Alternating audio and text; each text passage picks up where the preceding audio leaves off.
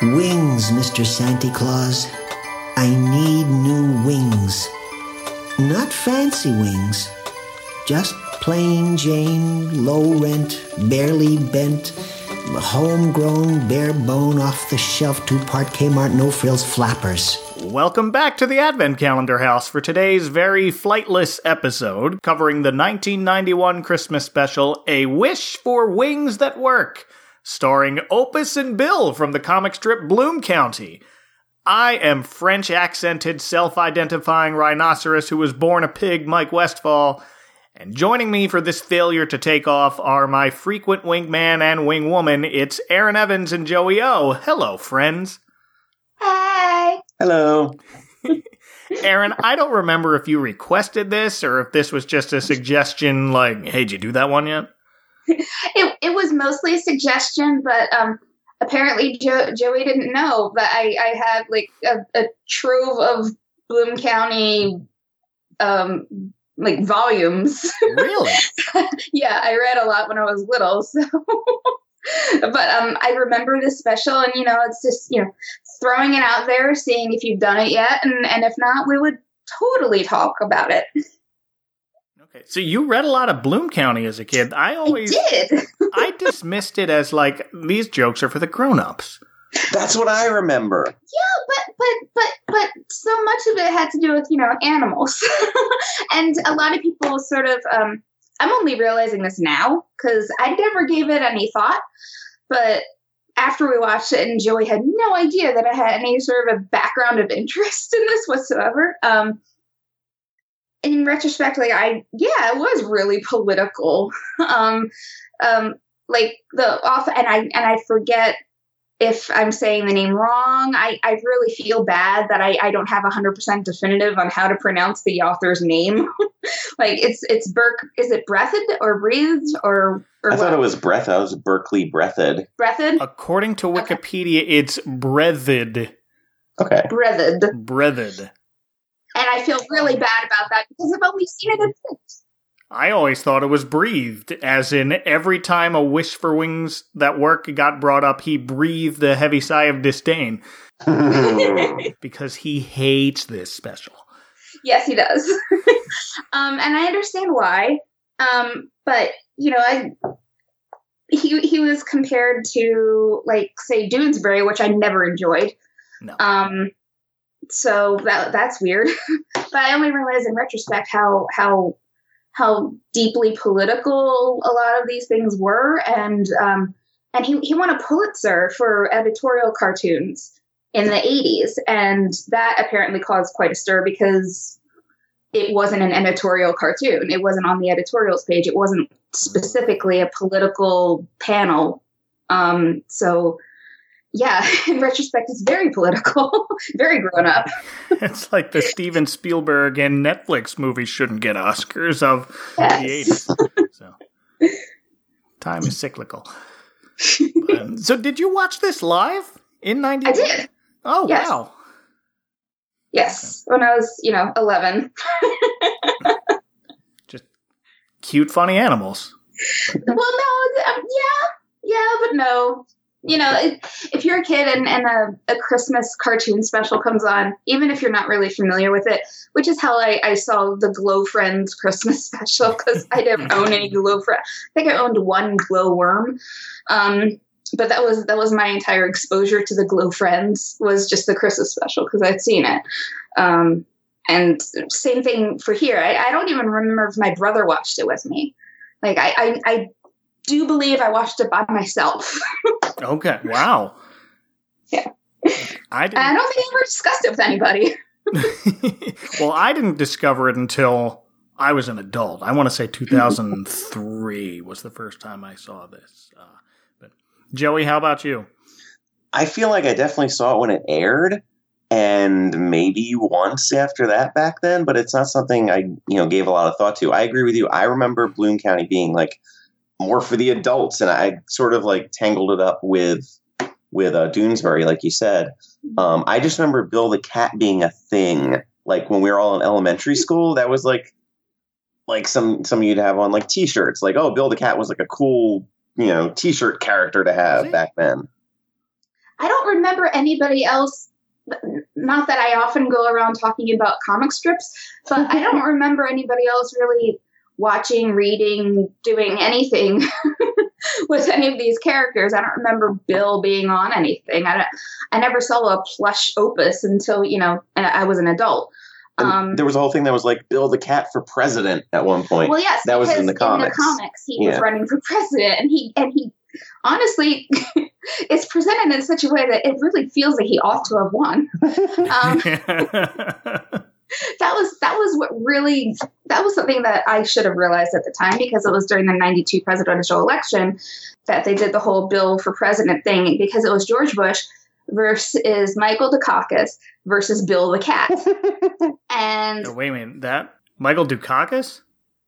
Yeah. Okay, that was 88. Oh, 88. I'm sorry. Okay. Yeah, wait, no, 88. There was a Bill in 92. Because that was Bill Clinton. Never mind. But you know what I mean. But yeah, 88. So in one of the comic volumes that I have, it just to like a litmus test, what candidate is for you? No. They asked all three to interpret, the lyrics to Louie Louie for some reason, and and the George Bush, interpretation is very much about messy Ted Kennedy, me like to shove. And yeah, I don't know. Why is this still in your brain? Because I thought it was hilarious. And I forget what the Michael Dukakis one was about, but Bill the Cat, it's just basically me gago, which is honest because he couldn't understand the words. It's not far from Nagada. Yes, that's true. Predates Nagada, but yes. Just a bit. Yeah. No, I definitely missed this when it was on the air. Well, for the unfamiliar, A Wish for Wings That Work premiered following CBS's annual airing of Frosty the Snowman on December 18th, 1991. That was a Wednesday night at 8:30, so I was watching The Wonder Years. And Paul's dad suddenly getting rich. But the special stars Opus the Penguin, Bill the Cat, and other characters from Bloom County, and Outland, which was a newer sort of spin-off strip that he started right around this period, around 89. So this feels like maybe they wanted to try and make a series out of this, and this might have been a pilot attempt? I don't know. I think it's because he wrote the children's book that year. And this is based off a children's book. Yes, so he wrote, and he's got a couple other ones, and they're beautifully illustrated. He does do very painterly illustrations when the need calls for it. Yeah. But yeah, so people are like, oh yeah, there's a squishy penguin, and it's adorable. He wants to fly, and there's a children's book. We're gonna make this happen. I feel like that was most of the thing, and also it was produced by Steven Spielberg, who was doing Tiny Toons and stuff like that. Yeah. So he was trying to make more of an animation name for himself. Yes, and my interpretation. Well, as we pointed out, there was an interview in 2007 with Berkeley Brethren who said his dislike for this was mostly because he thought his humor wasn't meant for television, even if this was done right.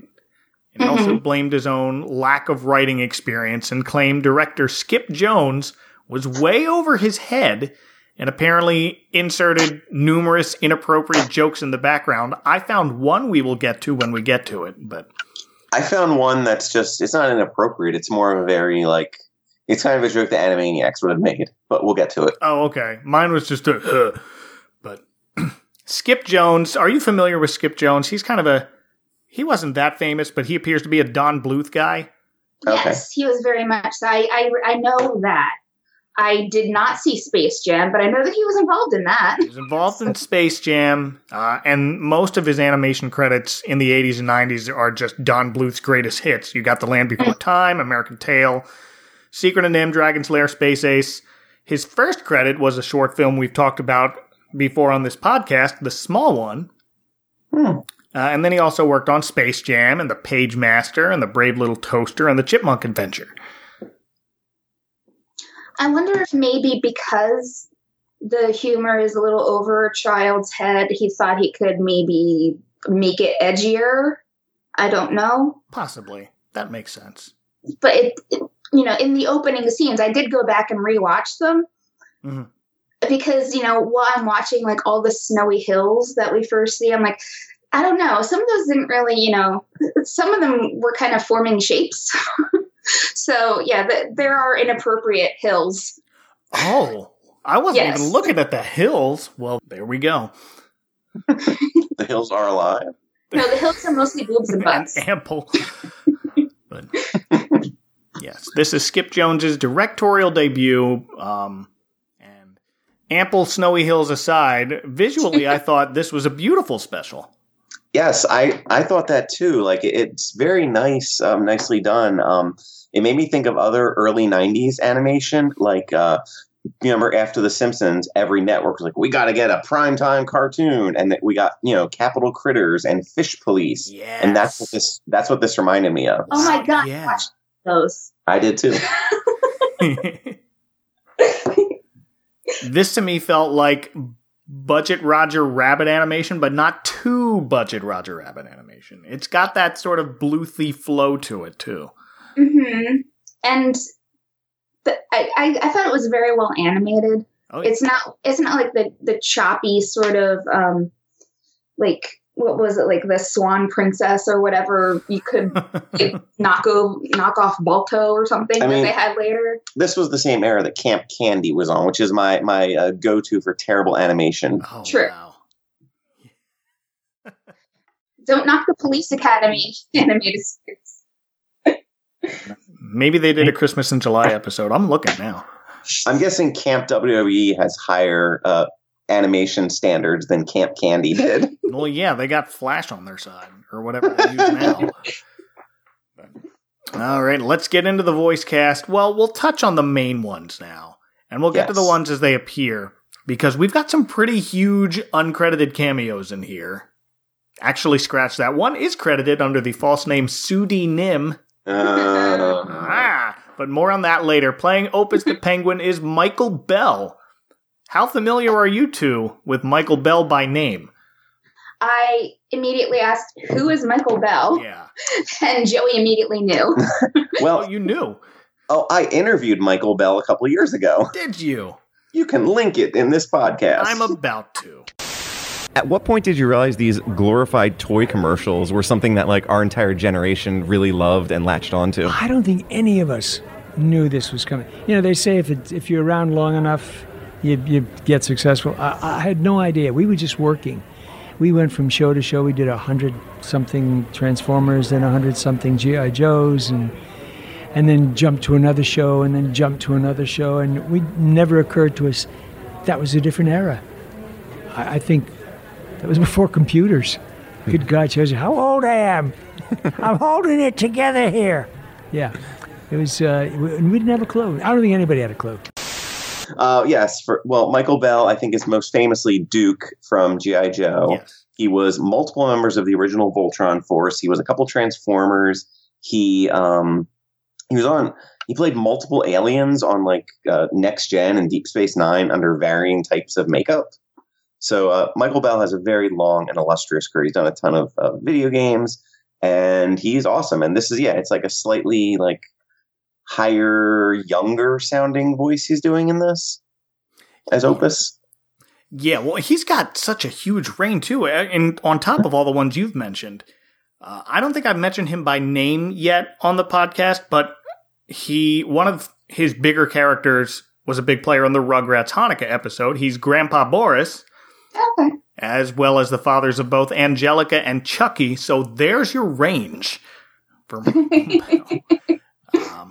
and then here's a weird Michael Bell fact I have. His voice is in Star Wars for a human actor. What? So when Leia arrives at the Rebel base, you can hear a character named General Willard greet her and say, "You're safe. When we heard about Alderaan, we feared the worst." Yes. The actor is Eddie Byrne, but the voice is apparently Michael Bell for some reason. Weird. Maybe Eddie Byrne was too Irish? I don't know. I also found out after the interview, unfortunately, or maybe it came up briefly in the interview, that he and his wife were close with Phil and Bryn Hartman. They were neighbors, basically. Oh, wow. And his wife, I think, was in the Groundlings or connected to them. And I went back because I read an authorized biography of Phil Hartman a couple of years ago, and they're mentioned in the book. Wow. So I'm like, I wish I could have just asked him questions about Phil Hartman the whole interview. Yeah, right? Berkeley Breathitt said he wanted Sterling Holloway for the role of Opus.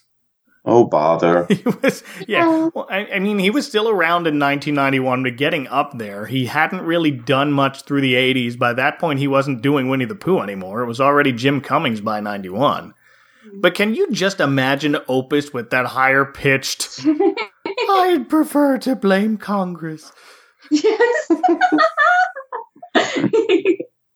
And then the voice, in quotes, of Bill the Cat, who's mainly just doing brainless cat noises, is John Byner, who's probably best known for The Ant and the Aardvark. Did either of you ever watch those? Was that like the what was that? Was that a spinoff? Yeah, I can see it now. I'm looking at it. I know exactly what that animation. I thought that was connected to like the Pink Panther, right? It's probably the same studio. Yeah, It's I feel like they were very combined. I think either USA or TNT used to air reruns of that in the 80s or 90s.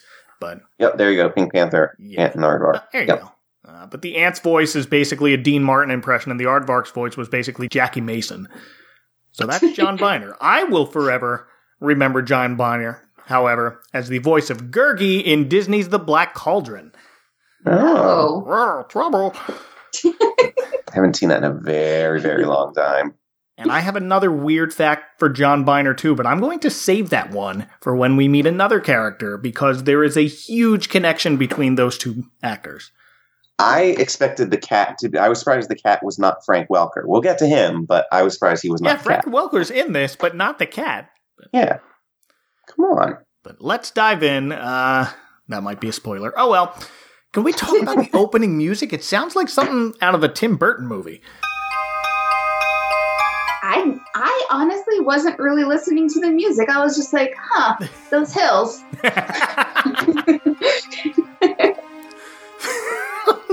Now I gotta go back and look at, well, Listen. good night, everybody. So after a short pan along this snowy landscape, it's like Tim Burton-y music box Edward Scissorhands setting the tone here. But we're introduced... Christmassy. Yeah. We're introduced to Opus as he's writing a rather wordy letter to Santa Claus, asking for a pair of functioning wings, but in the process launching into his life story. And the essence of which is he's a penguin who dreams of flying despite being born a flightless bird. But instead of blaming his being a flightless bird for his inability to fly, I prefer to blame Congress. I do too.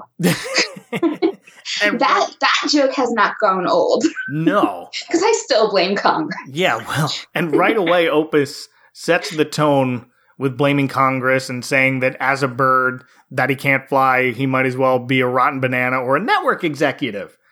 Mhm. That Which to is me, very Tiny Toons. it is, and that sort of establishes the humor level of this cartoon pretty solidly for, all right, this is for an older audience rather than let's sit the 5-year-olds down in front of the TV and watch the cute little penguin.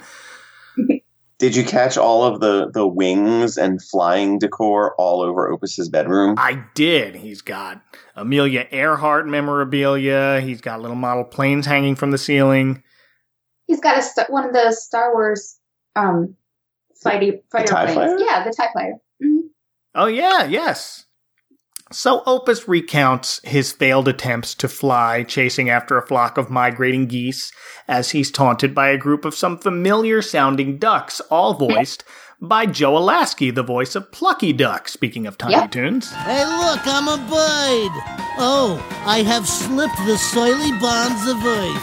Honey, I'll be taking lunch on the moon today. Yep. And one of the ducks definitely sounds like Plucky here. Oh, yeah. Joe Lasky just passed away a few years ago, actually. Did he? I didn't know it was that recent.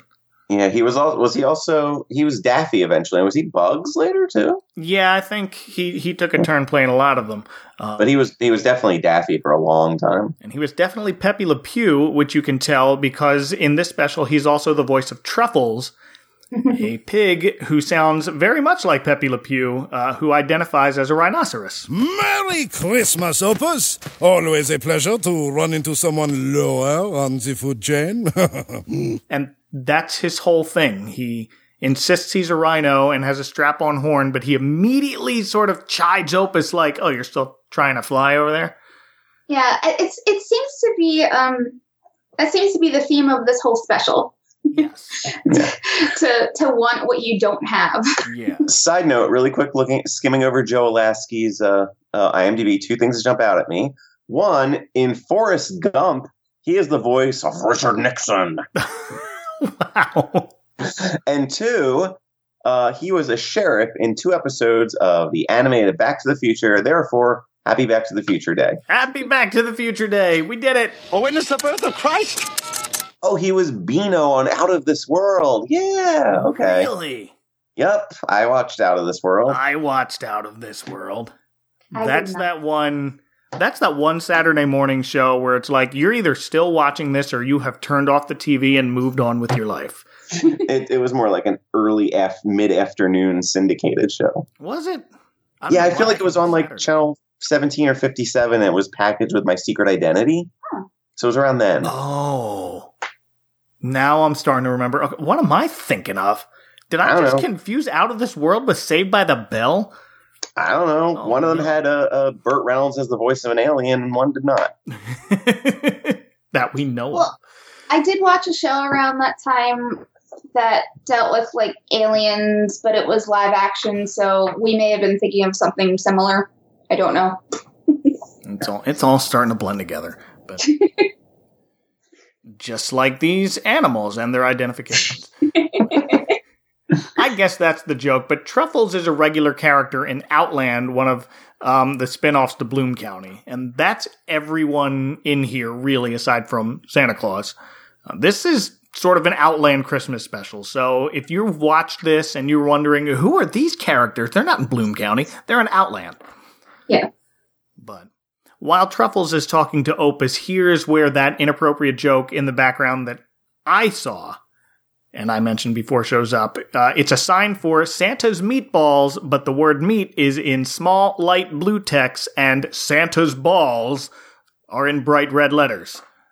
Yes, I saw that when I was looking for a picture of Bill wearing a rainbow hair.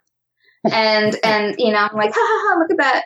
And then in the background, I'm just like, oh, yep, Santa's balls in the background. Plain and simple in the window. Perfect. And from here, we then follow a downtrodden Opus to the in-home self-help clinic of Ronald Ann Smith, another Bloom County regular.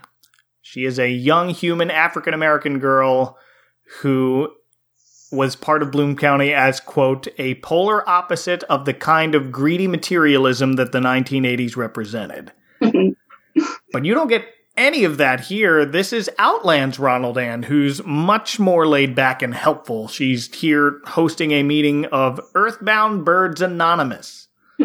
Not to be confused with regular Birds Anonymous, which is the group Sylvester the Cat was in to try and not eat Tweety Bird. And here's where they insert a bunch of Outland regulars for the sake of just cramming them into this special, I feel like. Ronald Ann here is voiced by Alexandria Simmons, who was 12 at the time. She's 40 now, so around our age. You're late, Mr. Opus. Everyone's waiting. There was a rhinoceros on 2nd Avenue. Save it. Doesn't have a lot of credits on IMDb, but she was a cow in a Christmas pageant at the First Community Church of Philadelphia on an episode of Amen. Yes! I love it. Also in attendance at this Earthbound Birds Anonymous meeting is a chicken voiced by Tress MacNeille using her Agnes Skinner voice. Darned if I don't feel like a Boeing 747. I'm cleared for takeoff. I knew you were going to say that. Seymour, the house is on fire. That's just the Northern Lights, Mother. And an angry, love-scorned Kiwi. My puny Kiwi wings weren't good enough for Dolores. No. She had to have an albatross. And it's Robin Williams doing an Australian accent. Or is it a New Zealand accent because he's a Kiwi? Is it? Oh, yeah. Yep. It's New Zealand. An albatross! An albatross! So here's Robin Williams. He's the one using the pseudonym as George the Kiwi, whose wife Dolores left him for an albatross with great big long wings. So he's cursed with wing envy, and boy, do they drive that point home. Yes. Okay, so this ties into something we were just talking about. Okay. The one thing I remembered from this special was like a couple that was in therapy. So I remembered this sort of in my head. But apparently, all I remembered from it was, I'm like birds yelling at each other. So I remembered somebody yelling, Queen of the Harpies! Queen of the Harpies! And I thought that's what happened in this. So after we watched, I'm like, wait, that wasn't in this. Where is that from? Google. The answer is a season 2 episode of The Simpsons, which was on around the exact same time as this. Oh, wow. And it's, Homer and Marge are in couples therapy, and the other couple is fighting, and the husband calling her Queen of the Harpies. So somewhere in my brain, I got all of that stuff mixed together, and that's what I thought I remembered from A Wish for Wings That Work, but it wasn't from that at all. That was the one thing that he was certain he remembered very clearly. Now I'm kind of upset it's not the same thing. But I'll take albatross any day. So here comes my weird fact about John Byner. John Byner was cast in a guest role on Happy Days as Mork from Ork, but found the premise ridiculous and declined. Robin Williams was a last-minute replacement, and a career was made. Wow. You're welcome, Robin Williams. Nanu. So, Opus quietly sees himself out, passing a small bug at the door, and it's his in-comic nemesis, Milquetoast the Cockroach, dressed in drag. Excuse me, is this cockroach cross-dressed as in Crisis? And oh dear. Yeah. Oh dear. But the voice of this cockroach is Dustin Hoffman. Because Tootsie, right? Yeah, it is a Tootsie reference right down to the wig. Because children love Tootsie. Of course. Well, here's what's really going on. We have Robin Williams and we have Dustin Hoffman doing voices for a cartoon produced by Steven Spielberg in 1991. That means Steven Spielberg brought in those two during the production of Hook, which I think debuted in theaters the week before this aired. Because that was a December movie. Yeah. So just brought them in, and if you listen to it again, you can kind of tell that their microphones are different from the Opus microphones. Because it's a New Zealand microphone. It's a New Zealand microphone, of course. It's because they dreamt them up. They weren't really there, but they thought hard enough, and they appeared like the blue food. There it is. You're playing with us, Opus. You're doing it. There you are, microphone. Yes.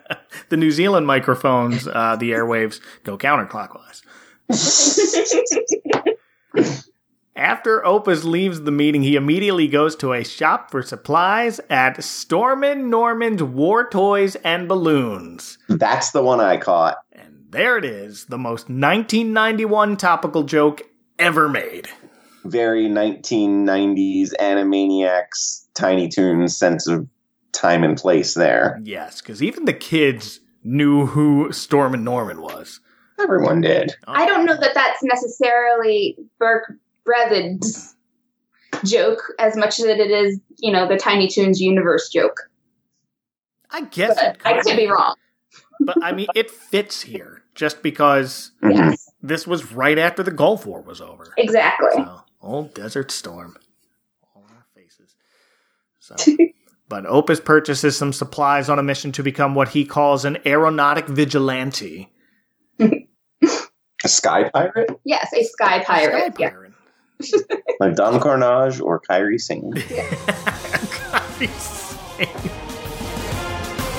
I'm convinced she's the only reason why WrestleMania next year is going to be in Tampa, because the pirate ship's there, man. Those Buccaneers, they're just waiting. If she doesn't jump off that thing, why are we doing this? Exactly. But Opus assembles a flying contraption topped with about 3 or 4 weather balloons, and my first thought is that is not nearly enough weather balloons. Are either of you familiar with the story of Lawn Chair Larry? The dude. Vaguely. Yes. This dude filled 45 weather balloons with helium, tied them to a lawn chair, and went flying 15,000 feet, just sitting in his chair, accidentally entering LAX airspace, and lived to tell the tale. There is a great video that I will put in the show notes about it by my buddy John Boyce. So, my point is, not nearly enough weather balloons, Opus. So, anyway. But he's just a little penguin. Yeah, but penguins are heavy. You ever seen a penguin up close? They're not small. I've seen penguins up close at SeaWorld. They are, and Opus appears to be, not an emperor penguin. He's a little smaller than that. But even still, those guys, they're not little. But completing the dastardly flying machine is Opus donning a corset, and they drew a cleavage line, which was a nice Oh. But that is very Bloom County. Yeah. It fits. Literally. The attempt fails spectacularly when Bill hangs off Opus and sends him crashing into a giant plastic Santa on the roof of a decorated house. And here's the old trope of an enraged Opus taking out all his feelings on Bill. My cup runneth over with cats. I need cats like I need butt implants. You still smell like Brussels sprouts, and look at you. You have hair growing out of your eyeballs. You lay around the house eating small rodents like ding-dongs, and you barf on the Chinese rug. Barf on the Chinese rug. You are the grand poobah of worthlessness, and you can't even fly. You ruined everything. Go, leave, shoo. Only to regret it later. Like Garfield and Odie. Like Garfield and Odie. It's Bill and Opus. Pretty much. So I was at least mildly aware when I was a fan of both Garfield and Bill the Cat that they were meant to be opposites and play off of each other. Because Garfield's, cute and little and round and cuddly, and he talks a lot. And Bill just kind of, and his face is testicles, and he's very angular and hairy and gross. He's like all the bad qualities of a cat. And that's exactly what he was meant to be. Oh, yeah. He is intentionally the anti-Garfield. Yes. That's why I'm surprised that you saw him on shirts, but I guess because the whole point of Garfield is merchandising. So yeah. I guess there's some irony in putting Bill the Cat on a shirt. I was thinking more of the lines of, because I put Berkeley Brothers in the same category as Bill Watterson, who does Calvin and Hobbes, and you don't see any Calvin and Hobbes anything besides collections of the strips. And those little stickers on the cars of Calvin peeing. Yeah, not discussing those. but the Cowboys. Don't you hate the Dallas Cowboys enough to have a Calvin peeing on their star on your car? What's worse, Calvin peeing or Calvin praying? Oh, Lord. For real. Neither is a Calvin thing.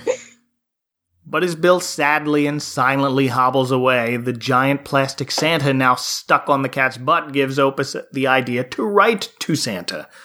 So this is when he goes home, makes some anchovy Christmas cookies for good measure, and begins writing his plea to Santa for some penguin wings that work.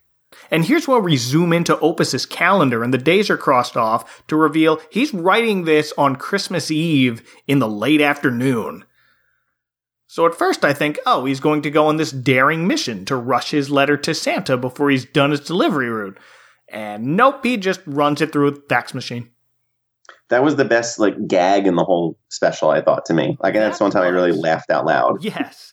I laughed at that. I thought it was adorable. I think it's still, prescient, because you would email Santa. You would, I guess, fax text Santa if you had the ability and you wanted, to really drive home the point. I'm writing and I'm a child, and look at my handwriting, and doesn't it tug your heartstrings? But yeah, I mean, you're not going to get that letter to Santa the night before Christmas. But yeah, I laughed at that, and I really laughed at, the unexpected visual of Santa, the plastic Santa, just like zooming in on the screen. I don't know why I thought that really funny. I mean, it is humorous. And that went along. I mean, you still have that choir of singers trying to avoid getting knocked over by Bill, and that's a recurring theme through this episode, where it's just he bowls over this singing choir over and over again. It looks like they resurrected Elvis for it. I couldn't really tell who the other people were, but that was definitely Elvis. That was probably intentional, too. Yeah.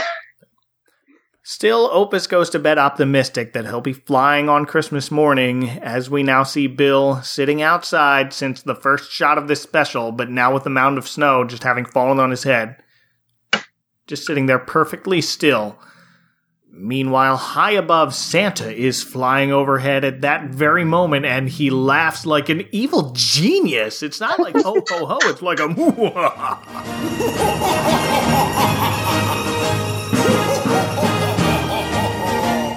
It's very creepy because all you see is this big giant, like, very deliberately rendered eyeball. Like, why is that the shot of Santa we're getting? Yes, it's a very realistic. Okay, it reminded me of the animation. Did you see the Raggedy Ann and Andy movie that came out in '79? Nope. No, but it sounds terrifying already. It's terrifying. Oh. It is legitimately terrifying. So they have a few characters, and the animation is that sort of flowy Don Bluth. It's very fluid animation in that. And look it up, kids. The Raggedy Ann and Andy movie is legit terrifying on purpose. It sounds like nightmare fuel, so I'll pass. But okay, so Santa here is credited to two different actors. What? There's Frank Welker. Yeah. But then there's also Andrew Hill Newman credited as Santa's voice.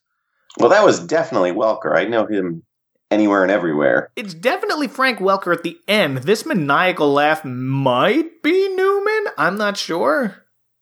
Maniacal laugh.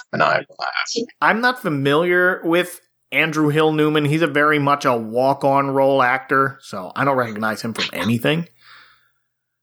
We're just scrolling back through his IMDb. He was in like one episode of every show, but he also, his first credit is in one of Aaron's favorite movies. I absolutely know what that guy looks like. He's the compactor room janitor of Mannequin. And then he just starts kissing all of the discarded mannequins, hoping one of them will be alive. Oh, it's that janitor. Oh, man. Yeah. It's been way too long since I've seen Mannequin, but I immediately remember what you're talking about. But yeah, so I'm like, it feels like Frank Welker's probably played Santa many times. Oh, sure. I was like, he was in Pinky and the Brain, but no, he was Bill Clinton then. I looked it up. According to his IMDb, like a quick search without like opening up, 27 episodes of this and that. The only other thing I could find that Frank played Santa Claus in ties back around something we were talking about. Oh, I think before we started recording, Chipmunk Christmas. Really? Just a quick Control F Santa when IMDb brought up that. Oh, and Santa's Little Helper, obviously. Oh, of course. Yeah. So they got one guy to match the creepy eyeball and another one to actually voice Santa. There we go. Is the theory we're going with. Good theory. Poor Santa's sleigh has a loose bolt and it drops from the rain, sending him plummeting to the surface below. But more on that angle later. First, we cut to a black and white film scene of a train, and it's Lost Horizon. Opus is dreaming he's the pilot in Lost Horizon. What? Wake up, something's happening. It isn't fat in the cockpit. The bloke up there looks like a Chinese or a Mongolian or something. What? We don't keep the macadamia nuts up here. Talk to the stewardess. Gotta go. I've got a Douglas DC-3 to fly. It's a penguin. What is Lost Horizon? We didn't look it up. I know. I feel like it was a well-received film, but I don't really know much else about it. There's multiple movies called that in IMDb. I'm guessing is this 1937 Frank Capra picture, perhaps. That's the one. So in the actual movie, the plane is hijacked and crashes into the Himalayas. But in Opus's dream, he's a clueless pilot who doesn't know how to fly. But it's really actually well edited in our post-Roger Rabbit world. And this is one of Skip Jones's specialties. He's done it in Space Jam and the Pagemaster later on. But even watching this again, I thought they did a really spectacular job in this one gag scene. It's kind of like what they did on Muppet Babies, only a few years later. Yes, very much. Better. Yeah. Yes. Also, there's something very important here that a lesson that the world learned a few years later. Oh. One of Franklin Sherman's greatest moments. Penguins can't fly. Penguins can't fly. So just as the plane crashes in the Himalayas in the movie, Opus wakes up in the middle of the night, looks in the mirror, and we see the unexplained within the confines of this special trope of Opus's butt falling off. Yes. Yes. That happened in the comic. I'm like, why? Why would a penguin have like this metallic butt that fell off all the time? What was the origin of that? In the comics, I don't know, for some reason he was trying to figure out like the relationships between the different parts of his body, because his beak would also spin around when he flossed or something. Right. But as far as I remember, and I do not know why it's metal or why it clangs or why it seems to be very heavy. As far as I remember, his belly button screwed in, and when it unscrews, his butt falls off. Is he a cyborg? I don't know. I saw that too, but they don't explain it. No. Yeah, no. I think it's just weird and unexpected in the confines of this episode. Well, it's weird and unexplained. Oh yeah, it's out of nowhere in this episode, and it's just a recurring gag in the comics that I don't think was ever explained beyond that belly button thing you were just talking about. Yeah. Well, also it's funny that, because butts. Yeah, butts are funny. Because butts, especially when they fall off and clang.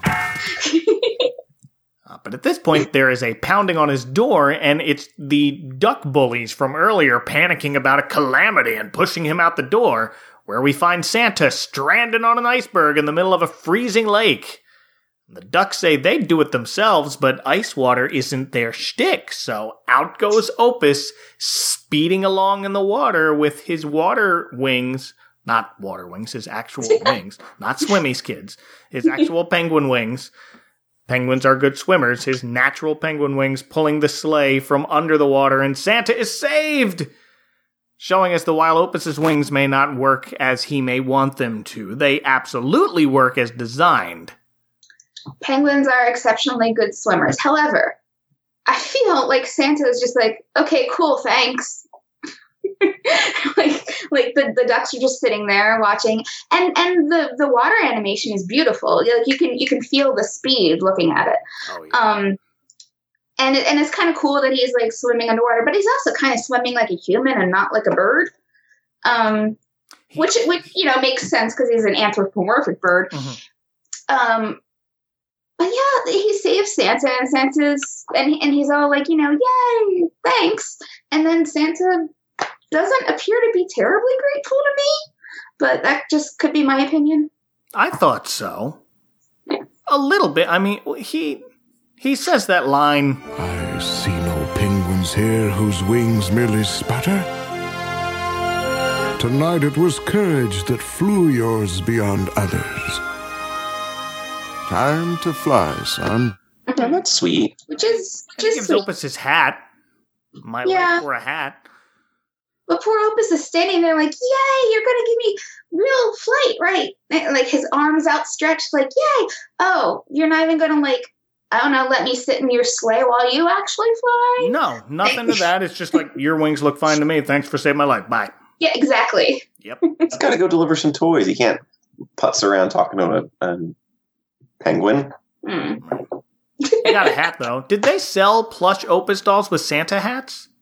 It feels like something that should exist. It feels like something that must exist, but I don't recall it. Would have been a nice tie-in right at this exact point of the special. Yes.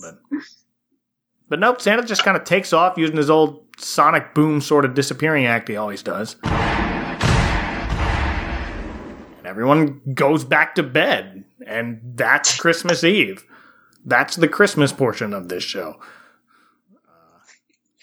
Till the next morning. It's Christmas morning, and snow is almost now completely covering Bill, who's still waiting outside. And there's a dumb, cute effect here where Opus wakes up and yawns, as do two portraits on his wall. I thought that was sweet. I'm immediately reminded of Garfield and Friends' Wade Duck. Yes! With the inner tube adorned with a miniature version of his own head. But here it's a portrait of some old man above Opus's bed and a plain yellow smiley face in another frame on the wall. And there's a Lost Horizon poster. And Opus is still wearing Santa's hat, but he doesn't realize it. He steps outside and finds a long line of ducks, all now wearing bow ties, waiting for him as the three who teased him before lift him off the ground and take him on a tandem flight. Which is really sweet. I do. I like this ending. I feel like there wasn't enough of the ducks in it from before to kind of earn that moment at the end, but... Well, ducks by their very nature are just jerks to me, and they're kind of scary to me. Have you ever seen duck teeth? I've never seen duck teeth. No. Ducks have 2 rows of teeth like sharks, and don't look it up because it's really creepy. I don't plan on. Got scurry teeth. Yes. And geese are just outright jerks. Geese are even more terrifying. Geese, yeah. I almost got bitten by a goose in Williamsburg, Virginia. Colonial geese. Just old and wiry. A powdered wig. Tricorn hat. But my kids have a book that ends basically the same way the special does. It's called A Frog Thing, and it's basically this exact plot, but it's a frog who wishes he could fly, just sets his mind to, I'm going to fly. Rescues a baby bird that falls in the water, and then the bird's mother repays him by taking him on a tandem flight, too. So, show notes if you're interested. That's sweet. But frogs don't have wings at all. Wings at all. This one just decided, I want to fly. So, for the record, by the way, we found a stuffed Opus on the internet who had reindeer antlers, and an ornament hanging from each one as a stuffed animal that came out in 1985. I want that special. Yeah, right. Opus saves Christmas by becoming a reindeer. Opus and all of the other reindeers. It's kind of like Max there, too. Yeah. Yeah, but sadly, no Santa hat, Opus. Yeah. Oh, wait, actually, go back. There's a really tiny one. It looks like he's wearing a Santa hat. Very tiny one. I don't know if that was made that way or if someone added it. Spent all the budget on Robin Williams and Dustin Hoffman, sorry. Oh, there's one. Yeah, there's definitely an Opus with a Santa hat we found. Wait, this one says Opus Penguin Doonesbury. Come on now. What? It's not that close. No. But we wrap up with Opus asking who suggested getting him to help Santa, and of course it was Bill, on whom Opus dropped Santa hat. Okay, did they ever sell plush Bills with Santa's hats? In Santa hats? I don't know. Let's find stuffed Bill the Cat Christmas on Google. I'm not sure if they'd sell more or less than an Opus. No, they just have a bunch of weird stuffed Bill the Cats. Here's a picture of him lumped in with Hobbs, Tigger, and Garfield and Bill all in a row. That's the scariest gang ever. Very orange. Yes. But that's pretty much it, aside from a post-credit scene with Truffles the pig shouting, "Don't get cocky," and Opus's butt dropping next to him one last time. So, this is such a strange, odd little creature of a special. I like it, and I don't like it at the same time. Like, it's really sweet, but then also, like, very confusing. Why would that even happen? Yeah, I prefer the paper. Yeah, I wrote in my notes, it's odd and quirky, but it's fun, but it's not really funny. I feel like this was a pilot for a potential series, and they just decided, you know what, no. Which is fine, because then we get Animaniacs, so hooray. Yeah. It's a pilot that didn't fly. Ah! But again, we get Animaniacs in its place, so happy ending. Yeah.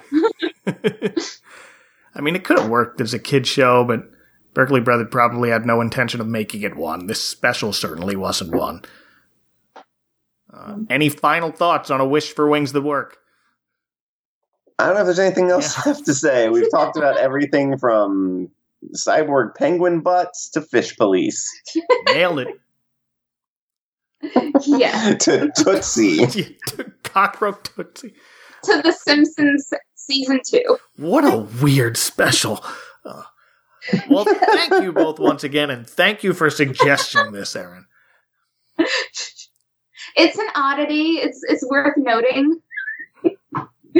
I'm sure the actual children's book on its own didn't, need all this extra stuff. No, absolutely not. The children's book is, again, just beautiful artwork in that. So I'll put that in the show notes as well if you want to go check that out. Yeah. If anyone wants to make you anchovy Christmas cookies, where can they find you on the internet, Erin? Twitter, Ms. Erin M. Evans. And Joey. I'm on the Twitters at I'mGonnaDJ24, and you can hear me on Why Not Radio at whynotradio.net. And of course, you can find the show notes that I previously mentioned for this episode on the web at adventcalendar.house and on Twitter at adventcalhouse. And for Erin and Joey, see you in the funny pages, and careful of the icy patch. Excuse me, but I simply must fly.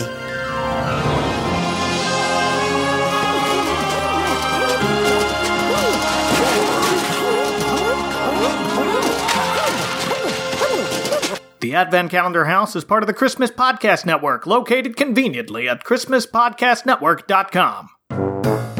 Do you love fun? Do you love movies? Do you love TV shows? Do you love informative entertainment? But most of all, do you love Christmas? Then look no further, because we've got you covered. It's a 90s Christmas podcast is all about the most joyful and triumphant holiday and all its media.